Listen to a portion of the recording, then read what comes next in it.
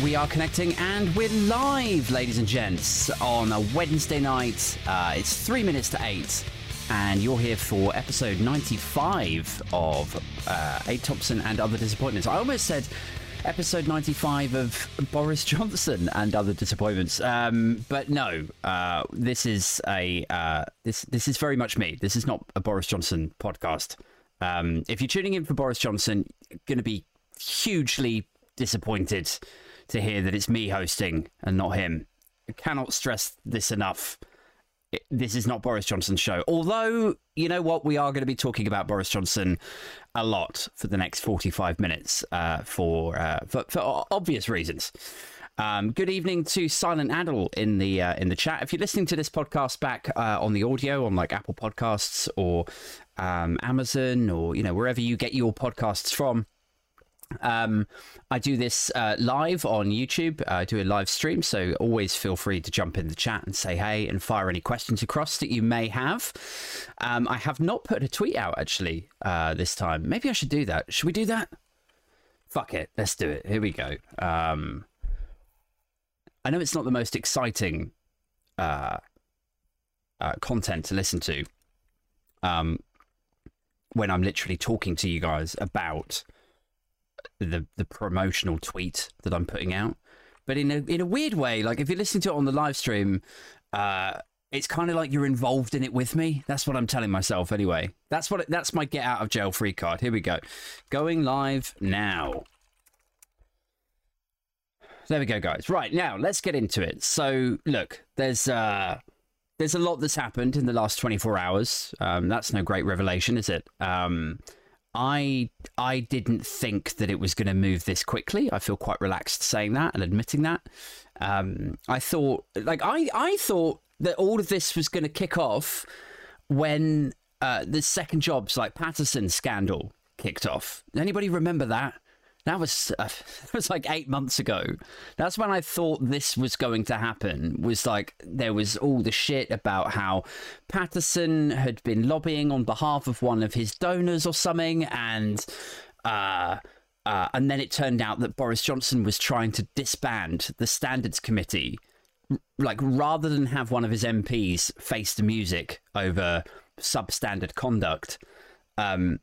He wanted to disband the Standards Committee. So hugely undemocratic, hugely unprofessional, very authoritarian, morals on the floor. And I thought when this scandal erupted, I was like, well, that's it. He's a goner. Little did I know, 8 months down the line, here we are again. And, it's not like the 300,000 people that ended up dead as a result of his COVID policies. It's not the fact that Brexit is kneecapping our economy still now every week that goes by. It's that one of his cohorts got a little bit too pissed, and apparently he had a bit of a reputation. Apparently had a bit of a reputation for being somewhat sleazy. In fact, maybe we should go the whole hog there and just say bit of a reputation for being a sex beast. Apparently this guy, it was some parliamentary aid or support, or maybe it was an MP, might have been like a junior minister or something, woke up with this guy on top of him, like untucking his shirt, like about to do something to him. He was like, what the fuck are you doing? Like, get off. And that's just one instance. There are now, I think I'm right in saying, I might be talking shit here, but I think I'm right in saying we're up to about 10 prior complaints about this guy's behaviour. And he had, by all accounts, quite the reputation.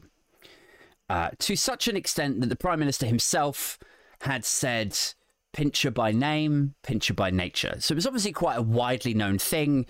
And Boris Johnson was obviously in the loop on it.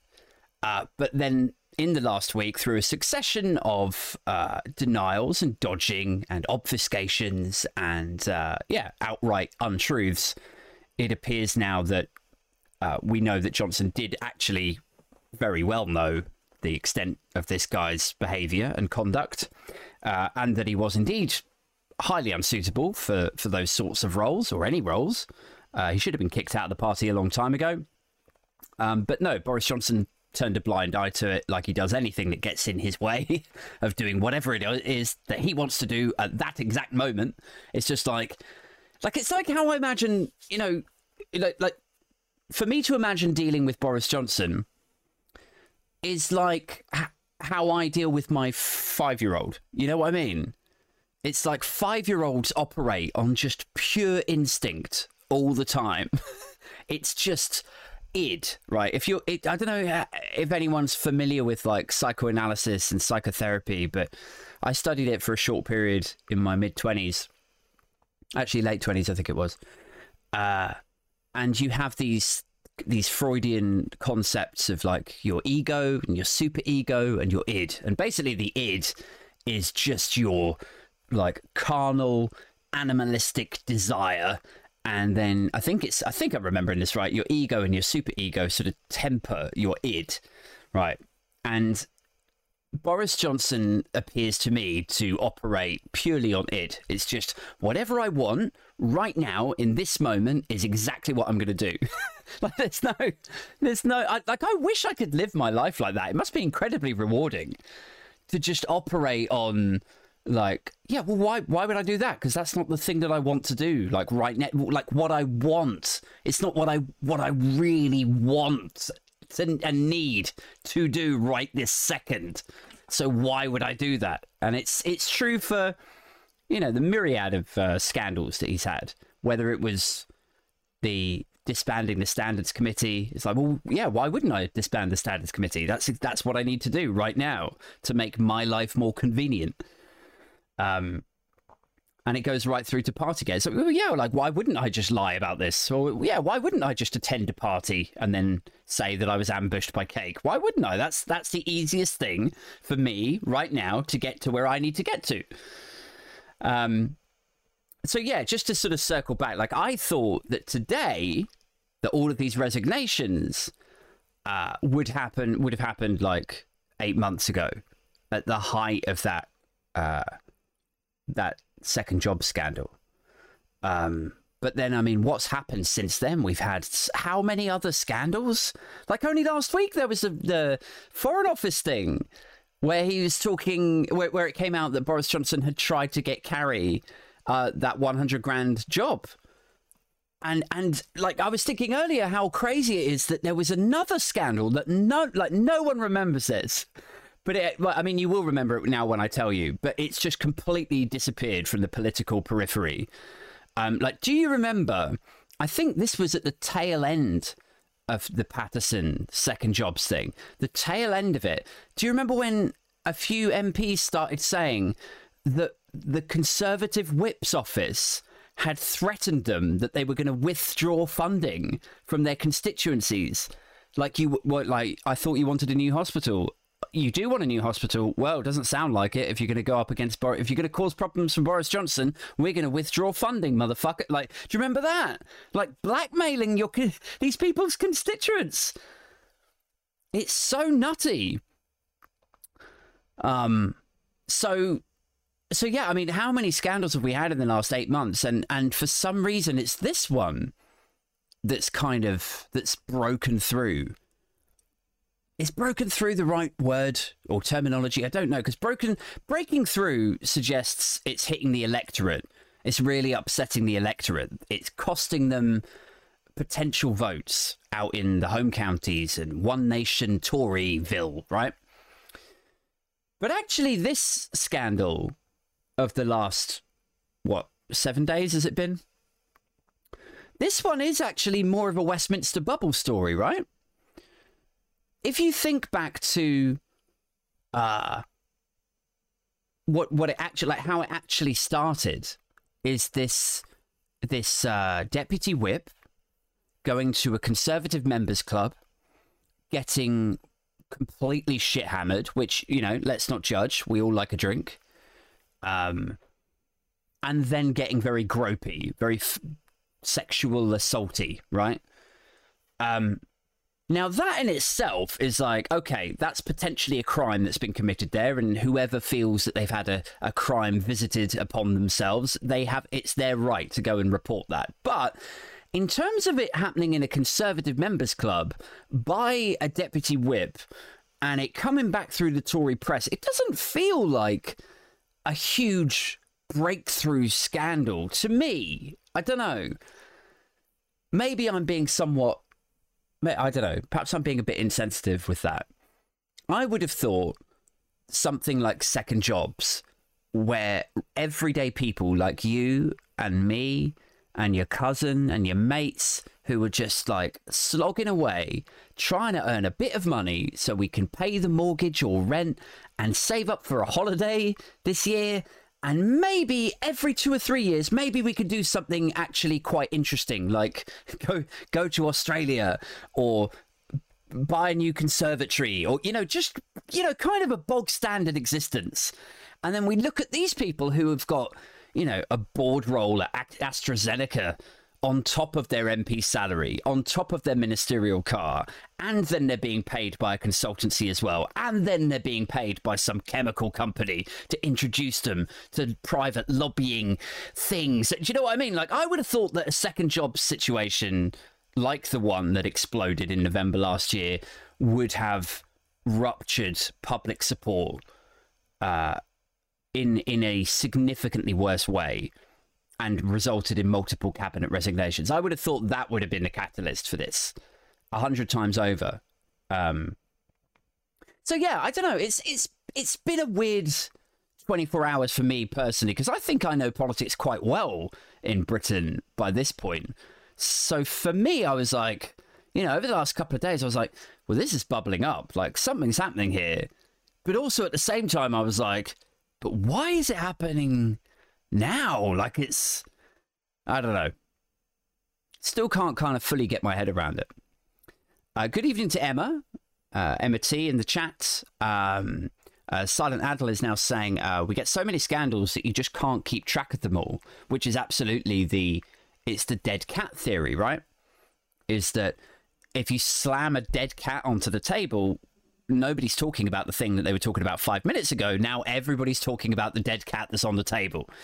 And I think Boris Johnson himself actually articulated that kind of approach to politics very well. This is going back about 15 or 20 years now.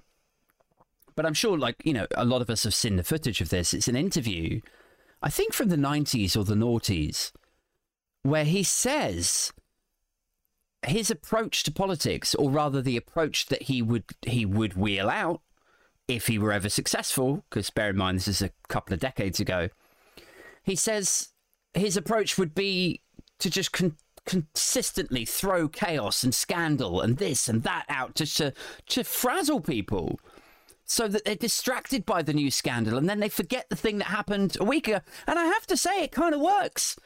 It's like only a week ago we were all outraged about this Foreign Office carry sucking him off 100k a year thing. Now we're all outraged about how he's lied sequentially again and again and again. Like, it's impossible to stay mad at one scandal when there's just this endless partying conveyor belt feeding you these scandals one after the other, like you're the fucking chubby kid in Willy Wonka, and they're gobstoppers, just one after the other. Good evening to Mr. Walker. I'm so sorry. I'm not even going to try to pronounce your first name in the chat there, because I'll call you Dal. How's that, Dal? Dal Walker is saying, I think this is a distraction from the fuel prices protest. No one is talking about cost of living and fuel. Actually, do you know what? I'm going to respectfully disagree on that. I think cost of living is the breakthrough issue at the moment. I think it was yesterday, one of the headline pieces of news I think it was on LBC or maybe it was BBC. They were talking about how Lurpak butter is like $7.99 or something now. It's fucking insane. And I was joking with my girlfriend. I was like, you're going to start seeing like petrol forecourt signs saying like, this is how much for diesel, this is how much for petrol, unleaded, and then here's our fucking Lurpak price at this place. Because it's like, that is a real like bellwether price for how outrageously expensive everyday goods are becoming. Somebody showed me a picture earlier on Twitter of cheese from a supermarket. Something as just normal and everyday as cheese with tags wrapped around it so that you can't pick it up and walk out with it and steal it. And it's like, the caption underneath says something like, people are stealing cheese and it's disgusting. And then there's obviously, you know, loads of people commenting back saying, this is an alarming thing. You know, that so many people are stealing something as simple as cheese. I mean, you know, look, cheese is fucking amazing. Let's put that out there right now. If there were an item of food in a supermarket that would be worth stealing, probably cheese, or beer. But yeah, I mean, it gives you an idea, doesn't it? It gives you an idea of how serious things are getting. That an item of food as mundane as butter or cheese is now pushing itself into the luxury aisle. I suppose this is the point where, you know, the vegans get incredibly smug, right? It's like I couldn't live without cheese. I just couldn't. I fucking love it. But if it gets to like £12 for a little block of cheddar, I know that my vegan mates are going to be like, well, you know, simple choice then. So I think cost of living yesterday was a headline news thing. And it's impossible to ignore, because every single day that passes, we are inching closer and closer to that big £2 a litre moment. And here's the wild thing about it is we talk about the cost of living crisis like it's just this ad hoc, sporadic event that's kind of random, but also entirely rooted in Ukraine. That's the way that we've allowed the narrative of the cost of living crisis to be directed to us. Is like, well, you know, there's a cost of living crisis and, you know, there's a war in Ukraine and it's a challenging time for everyone globally. You know, they always emphasize that it's a global supply chain problem. And it's like, well, yes, it is. Yes, it is a global problem if we're talking about semiconductors, because there's only so much lithium, iron and, you know, silicon and stuff that's being drilled out of the ground. There's a huge crunch on that stuff. That's why it took so long for anyone to get a PS5 last year. The same with Teslas, the same with new cars. It's difficult for them to roll them off the forecourt when they're all reliant on these fucking chips and everyone's computerizing everything. So everything needs these little semiconductors. So that creates a supply chain problem. So that is true in that sense. Where it stops being true is when we're talking about oil and the pound sterling. Because here's the wild thing about it, is since we left the EU, the pound lost about a fifth of its value. It went down like 20%. I know it tanked overnight, but it's got like since then it's gone down by about 20% of its value. And because oil gets sold in US dollars and has done for a significant amount of time, if we're buying in crude oil to process in our refineries, or even if we're buying in petrol that's been refined elsewhere, because we're buying this shit in dollars and our pound has tanked, we need more of our pounds to buy $100 worth of oil. And because we're going through such a period of political instability, and because of the war in Ukraine, in which the value of the dollar is, you know, when there's global instability, the value of the dollar does go up a little bit more naturally. But because our specific currency has tanked in value, that means we have to use more of it to buy, which means that a weaker pound basically means that our petrol, specifically in Britain, is more expensive. And because we're going through this period of political instability still now, and it's, you know, where are we now on Wednesday with Boris Johnson locked probably in a fridge in Downing Street, trying his best to convince people that he's the man to lead us through all of this.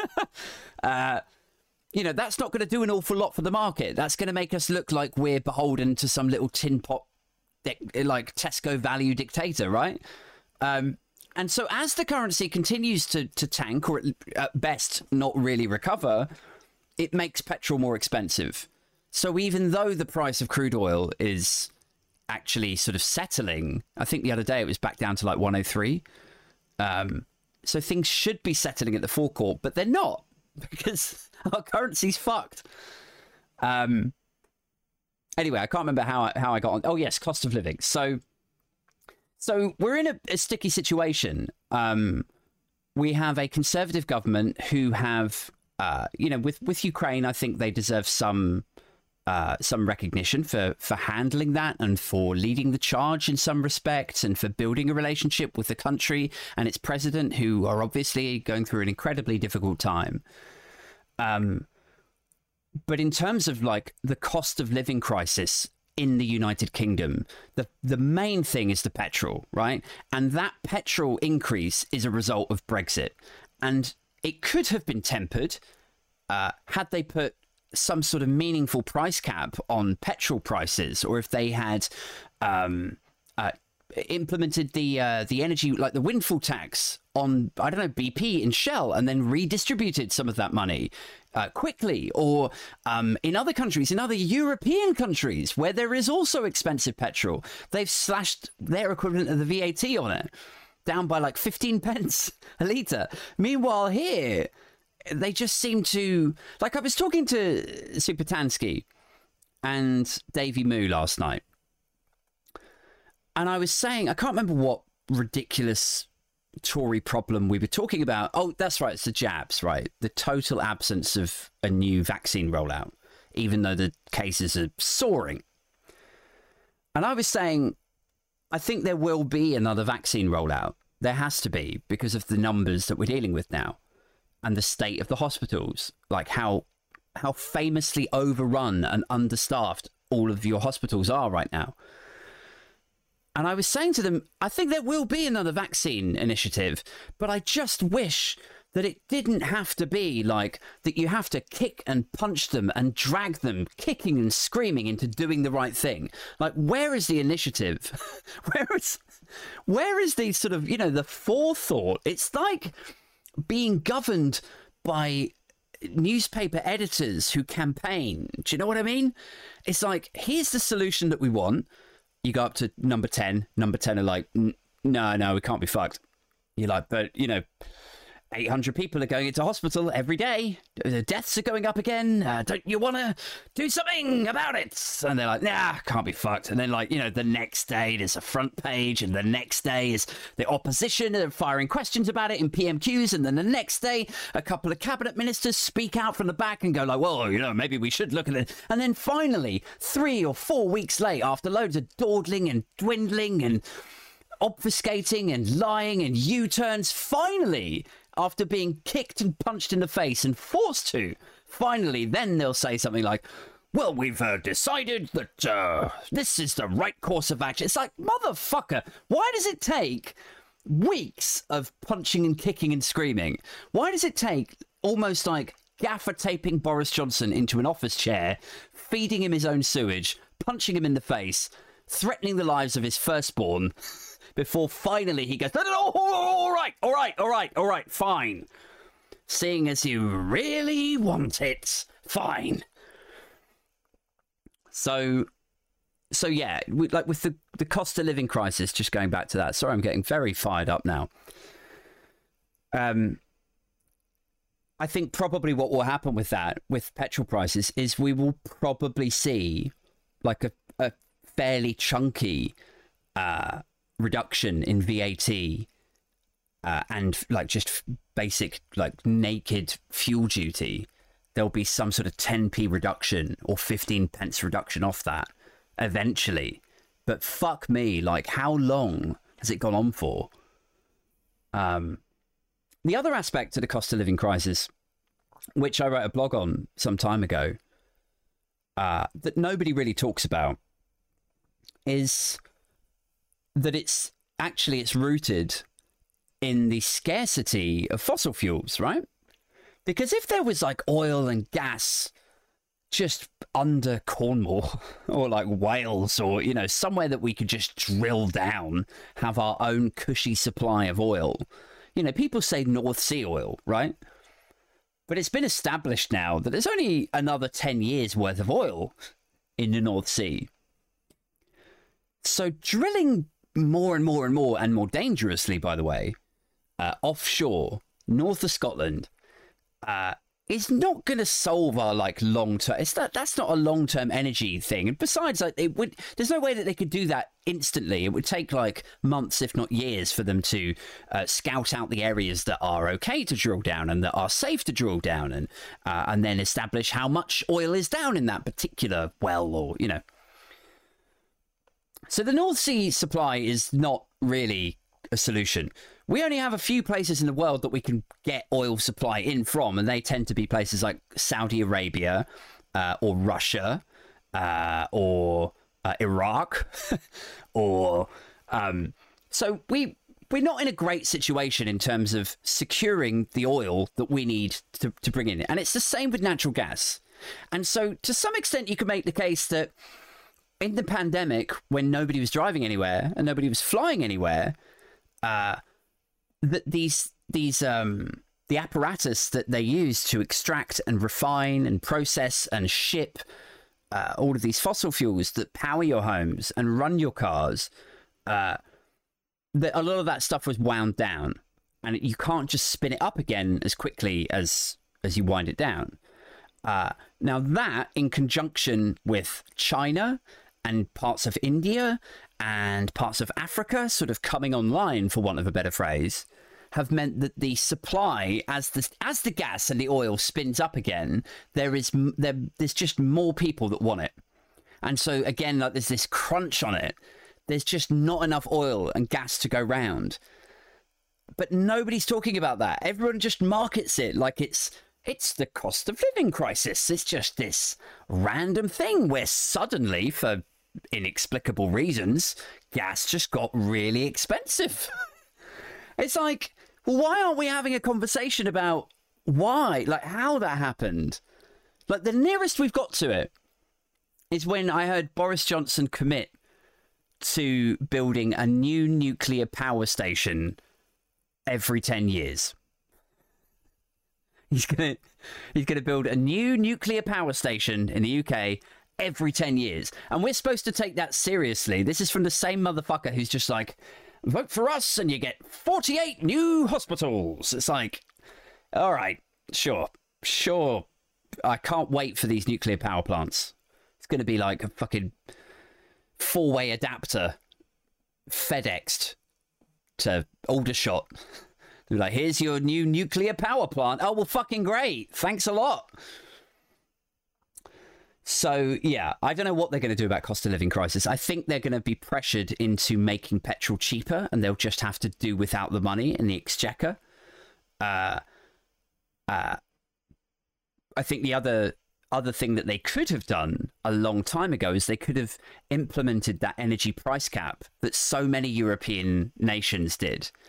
I think France and Italy and Germany, I think I'm right in saying they've all put energy price caps where at the most the energy bills can go up by like 4%. and then we look back at the UK and we like, you know, you're surrounded by patriots in Whitehall, you know, waving Union Jacks. Britain is the best. We love our country. Oh, cool. Okay. Can we have the best energy bills then in Europe? No, go fuck yourself. I thought you said it was the best country in the world. Yeah, well, for me, yeah, it is. I'm saying yay for, yeah, Britain's good for me. That's what I meant.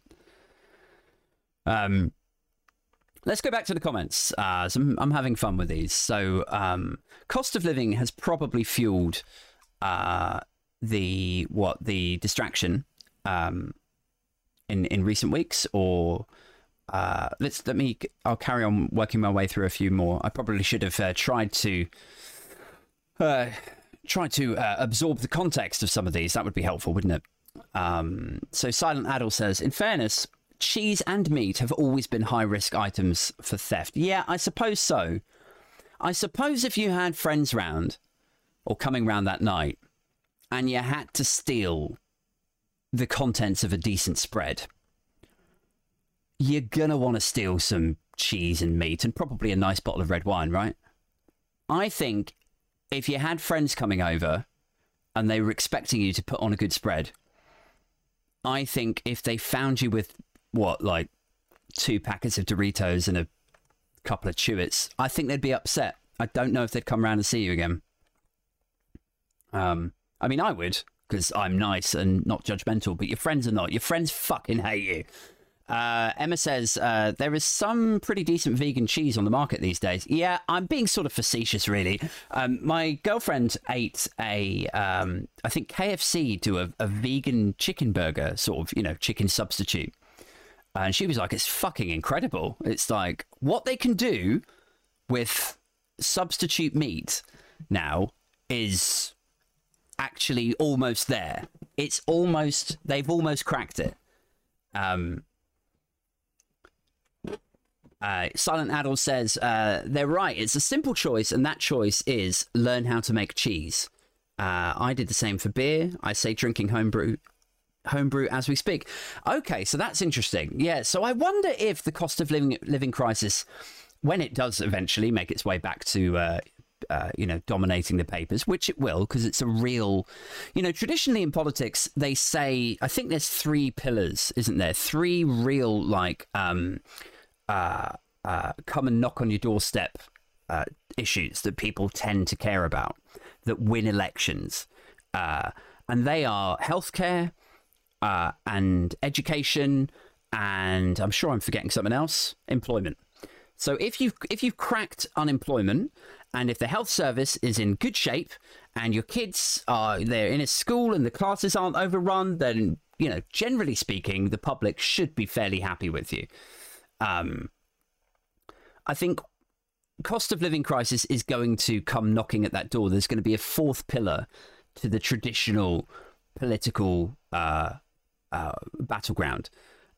People are going to really start to care about this. And the reason they're going to start to care about it is because businesses are going to start to go out of, like, they're going to run out of money, because businesses need to run their heating and electric also, and they would have only budgeted. There's a lot of small businesses out there, little like boutique estate agents and hairdressers and little news agents and shit, who they've only budgeted, they're operating on a shoestring budget as it is.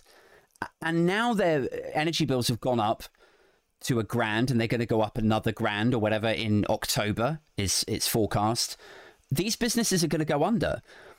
And we're sort of at the bell curve at the moment, where things are incredibly expensive, but it hasn't actually started to implode yet.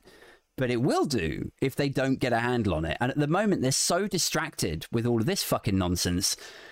Like, how do any of us think this is going to end? Do we honestly have any confidence that this government have control of this? Because I don't. Let's go back in the comments. So Emma says, I was in the Shell garage yesterday and they charged me $2.13 a litre for diesel. Yes. So I went to the supermarket earlier and it was £1.93 near where I am, but that's obviously unleaded. Dal Walker says, Boris is hiding in the room so he doesn't get dragged out of number 10. In the bathroom, sorry, so he doesn't get dragged out of number 10. Yes. Well, I mean, hiding in the bathroom or doing fucking hero lines of Chang, I don't know. Maybe this is a good point for us to check what is actually happening out there, because I'm sort of, you know, I'm rabbiting on here, but there is a genuine, you know, the hugest political story for a long time is going on as I'm speaking. Boris Johnson is still in number 10 Downing Street, apparently. He's on the brink. He's refusing to resign. Now, before I started talking broadcasting, streaming, that's the word I'm looking for, earlier, it was suggested in a tweet. I'll see if I've still got it on my phone, actually. I can read it to you word for word. Where is it? Oh no, my Twitter's refreshed. But basically it was along the lines of he's refusing to resign, absolutely defiant. He's citing that he has a mandate of 14 million people that have voted him in, and so he doesn't need to go. Now, this is fucking lunacy. Like, to have somebody like Boris Johnson in number 10, who has always prized himself of being a sort of, what, like a kind of Winston Churchill tribute act, right? And who you would imagine would have quite a strong idea of national identity and flag waving and patriotism and all of that. And yet here he is in number 10, shitting all over the international reputation of Britain and shitting all over the Constitution and all of the things that make Britain Britain. I'm always amazed by it. It's always like, what do they actually associate with the Britain that they claim to love? Because it doesn't appear to be the NHS. It doesn't appear to be the BBC. And these are two huge institutions that are celebrated the world over as being literally the best of British. They're things that we should be proud of. And yet, none of the Conservative or current Conservative parties, seemingly, appear to have any respect whatsoever for the NHS or the BBC. Equally, now we've got the head of this Conservative Party in number 10, who, as I say, you would imagine would be a flag-waving, true blue British patriot. In any other decade, he would have described himself as a one-nation Tory, right? And yet here he is in number 10, refusing to resign, refusing to leave, shitting on the Constitution of the country that he claims to love, no matter what the damage that it does to the country's reputation, no matter the instability that it causes, and no matter the repercussions that it brings. It really is amazing, isn't it? It's kind of like, you know, like the laziest of parallels is always to compare him to Trump. Is to say, like, well, he's just a tin pot Trump. He's just a Tesco value Trump. And in this case, you can kind of see it, I think. He's sort of, he's one of these guys, much like Trump, who, you know, they claim to love the country. They claim to speak for the patriots.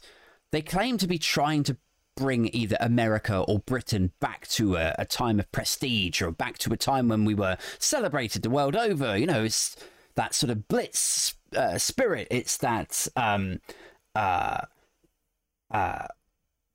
know, sort of maybe 1950s or 1960s kind of Britishness.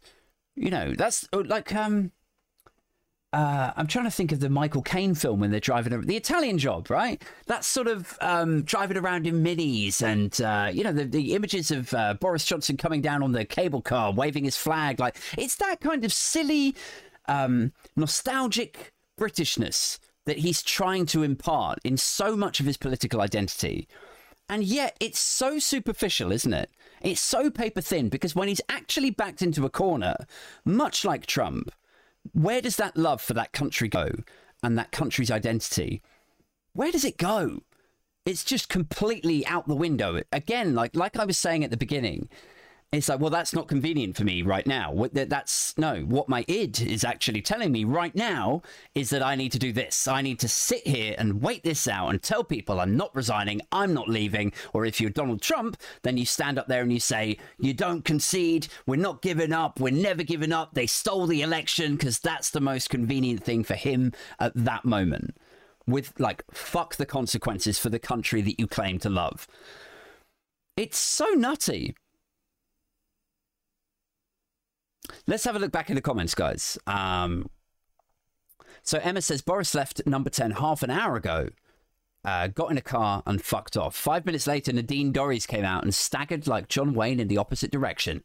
Is that true? Sky News are telling me that he's still in there. Let me have a look. Senior cabinet ministers, including Priti Patel, inside Downing Street, urging Boris Johnson to quit.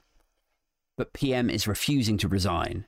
Number 10 hit by dozens of new resignations, 38 now in total.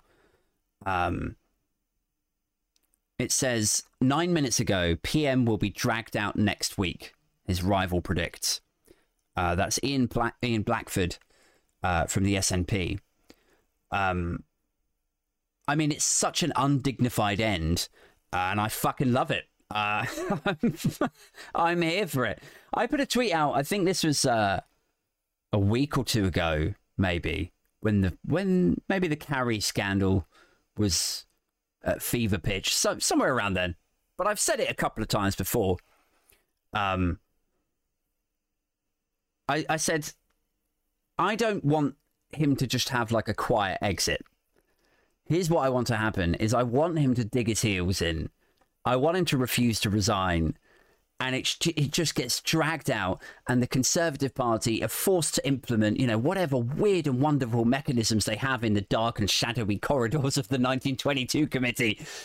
They have to get this guy to sign this old document, and then Jacob Rees-Mogg has to come in and recite some fucking Latin verse or so, you know, whatever the weird processes are that they have to get through. I hope it drags on and drags on until finally 3 guys in long grey coats walk into number 10 and drag him from the disabled toilet with cocaine still around his nose, pants around his ankles, dragged out, and on his way out, they like dragging him out into some sort of, I don't know, like loony, but like I want it to be as undignified as possible, with him screaming like a whiskey in one hand and like, I don't know, his mobile in the other, and just frothing about it. But I have a mandate. I've got a mandate.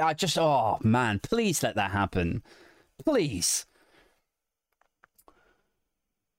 The other thing I saw today on Twitter that made me laugh was a guy tweeting saying like, this is like, what did he say it was? It was like the cup final for nerds, I think was the tweet. Something like that. And I was like, fucking yes, it is. Like, I could have happily sat watching the news all fucking day today.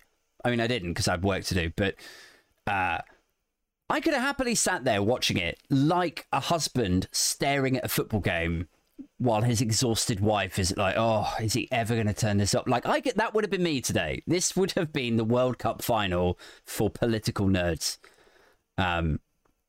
Just sat there in my boxers, beer after beer, laughing my ass off. Emma says, I'd like to see him frog marched in cuffs. Yeah, there's a huge deluge of Schadenfreude that's happening right now. It's like, it's so hard not to OD on it. But it's like, I think when you've been disparaged, when you've been dismissed and pushed aside and ignored for so long in the political arena, when you've had your representatives, you know, your centrists or centre-lefts or anyone in the left of the political sphere, when you've had these people represent you and fire questions at Boris Johnson and indeed Priti Patel or anyone in his cabinet, and you want to know the answers to them, or you want them to face scrutiny, and at every twist and turn, they just dodge the question or refuse to answer it or insult the person that's asking it in Nadine Dorries' case, where she's like, well, why are you asking me that? Why are you asking me that? Or they refuse to let Channel 4 News into the number 10 lobby, or that, you know, when you've been dismissed and disparaged and pushed aside for so long, actually what it does is it doesn't make these people go away. It doesn't make people like me or you or Tan or Davey Moo or whoever go, oh, well, I guess I'll just go away then because they've really shut me up. What it actually does is it makes people like us angry. And the more times you do it, to the more number of people that you do it to, the angrier they get. And the more numerable, right, in number they get. And those people don't just go away. They coalesce and they form lobby groups of their own, and they form political parties and affiliations, and they work together. And then eventually it erupts into the sorts of events that you're seeing today and yesterday. You see different factions of the Tory party splitting off who are also fed up. You see people like those that listen to this podcast who have been disparaged and dismissed.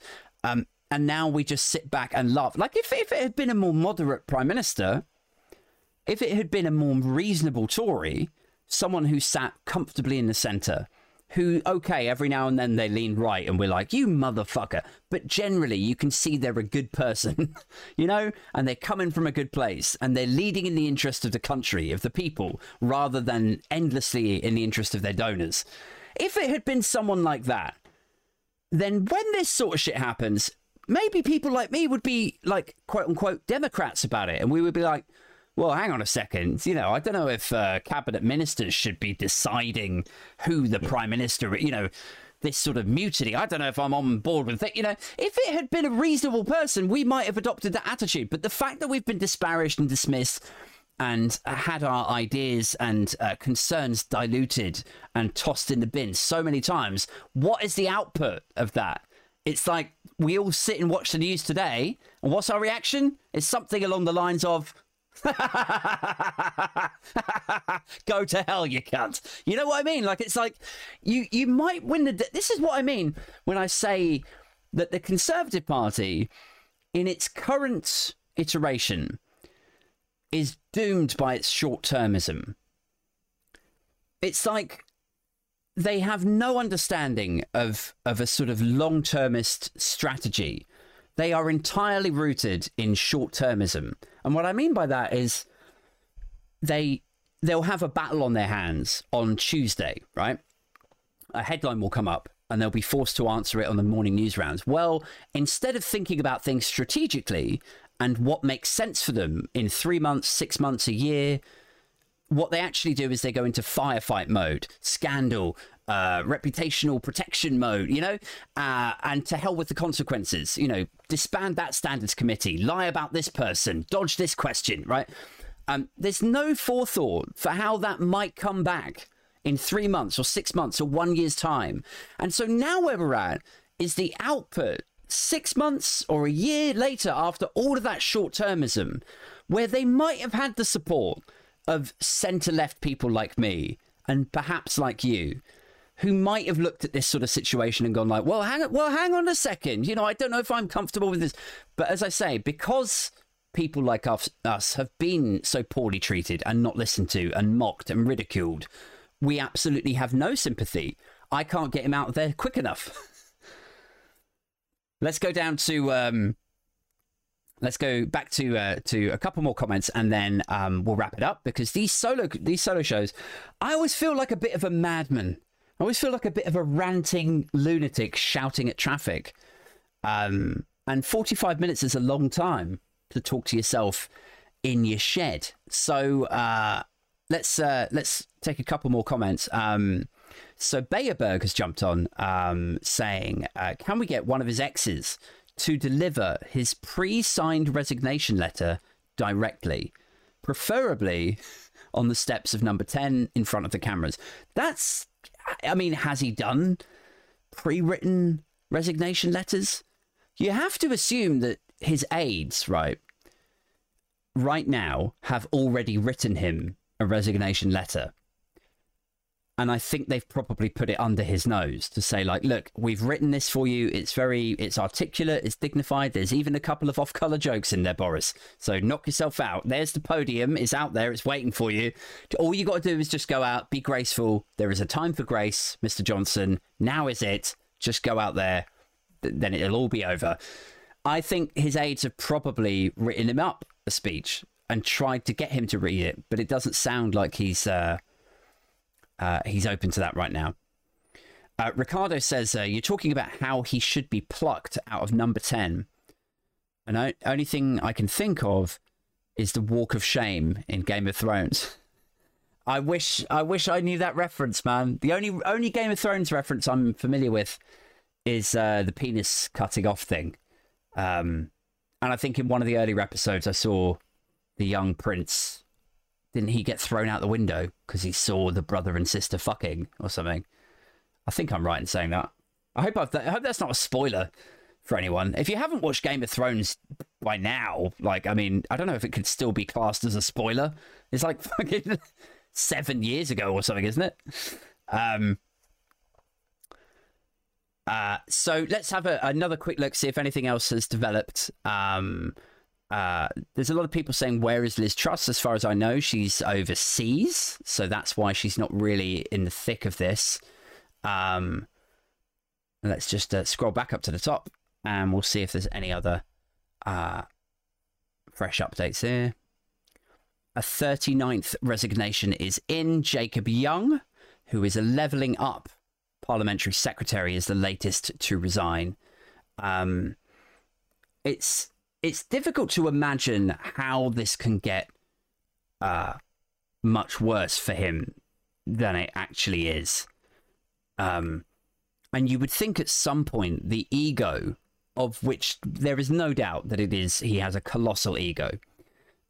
You would think at some point, like the ego would kick in, and it would go, well, hang on a second, I don't want to be remembered as this complete fucking sad sack hiding in the fridge, refusing to budge, arrogant piece of shit. I want to be remembered as Boris Johnson, who's a fun-time guy with silly hair, cracks a few weird jokes, and got Brexit done. You would think that the ego would kick in. You know, the same ego that says, I want to be the greatest fucking Winston Churchill tribute act ever, that ego would then kick in and go like, well, hang on a second, I actually, if I engage with objective reality for one moment, I think maybe I do need to just jack this in. You would think that ego would kick in, but it doesn't look like we're there yet. Maybe this is actually evidence that he is a bit more deranged than perhaps we thought. I think we always imagined, when we looked at Donald Trump, just to go back to that parallel, when we looked at Donald Trump, we thought, well, at least Johnson, I mean, Johnson's a twat. There's no doubt of that. He has various shades of authoritarianism to him, and we've seen that through not just his behavior and conduct, but the sorts of bills that he's been signing, the police crime and sentencing bill, the privatization of the NHS. There was talk about, the Rwanda policy, obviously, but there was also talk about jailing journalists if they embarrassed the government, which is obviously setting huge fascism alarm bells ringing.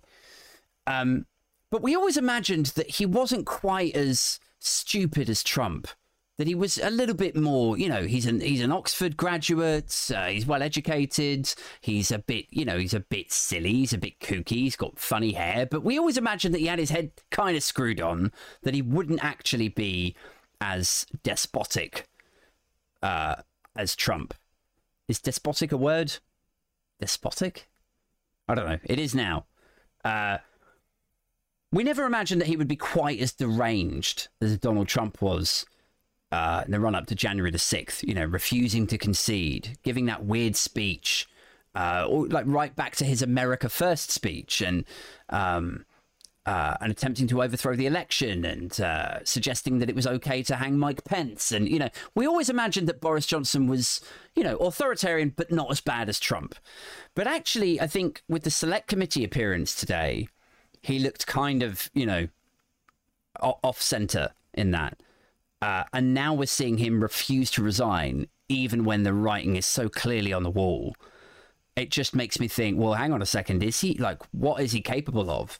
Like, at what point will he actually go, I am the Prime Minister, and I'm actually creating by prime ministerial decree, I am now creating a new role called Emperor, and I will be Emperor, and I appoint Priti Patel to be my Prime Minister. Do you want to be Prime Minister, Priti?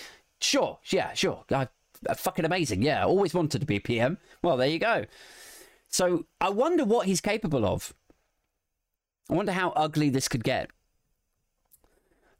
Anyway, so I'll leave you there, guys, on that 39th resignation that's come in. Thank you so much to you, 3 or 4 who jumped into the live chat and who were very chatty. That's Emma T, Ricardo, Bayerberg, and Silent Addle. Also, a little bit earlier, I saw somebody called X-Tyrone or X-Tyron. So yeah, once again, thank you so much, guys, for tuning into the live stream. It will be up on Apple Podcasts and all of your other, Spotify's and your Amazons and all that stuff in a couple of days. If you do want to support the podcast, I do have a Patreon, and there's 3 tiers on there. They range from a super cheap I think it's $3.50 a month, which is just really to, buy me a beer or a coffee and say thanks. Then there's a £5 one, which will get you exclusives and credits and so on at the end, and an invite to a London event. Doing sort of meetups feels very like YouTuber-y. So I thought, for my event, once I get to 10 Patreons, I'm at 5 at the moment. Once I get to 10, I'm going to do a meetup, but it's going to be a meetup piss up, where we're just going to find a bar in London and talk shit about Tories. If that sounds like your bag, jump on the Patreon. And then there's a £10 tier as well, which nobody needs to go on to. You have to do 3 tiers, and so I did a £10 one, but you don't need to, just ignore that one. So thank you once again, and thank you to the guys who've jumped on the Patreon, the 5 of you who continue to support the podcast. I'm really, really appreciative of that. If you're not in a position to support the podcast financially, which I totally understand, it's a weird time for everyone. Then all I would ask is share me about like the cheap tart that I am. Send a link of the podcast or an episode that you've enjoyed to a friend of yours who's also into politics and dystopia and likes listening to this kind of shit. So yeah, thanks once again. Catch you guys on Friday night when I'll have a guest on. And yeah, until then, take care. All right, cheerio, bye.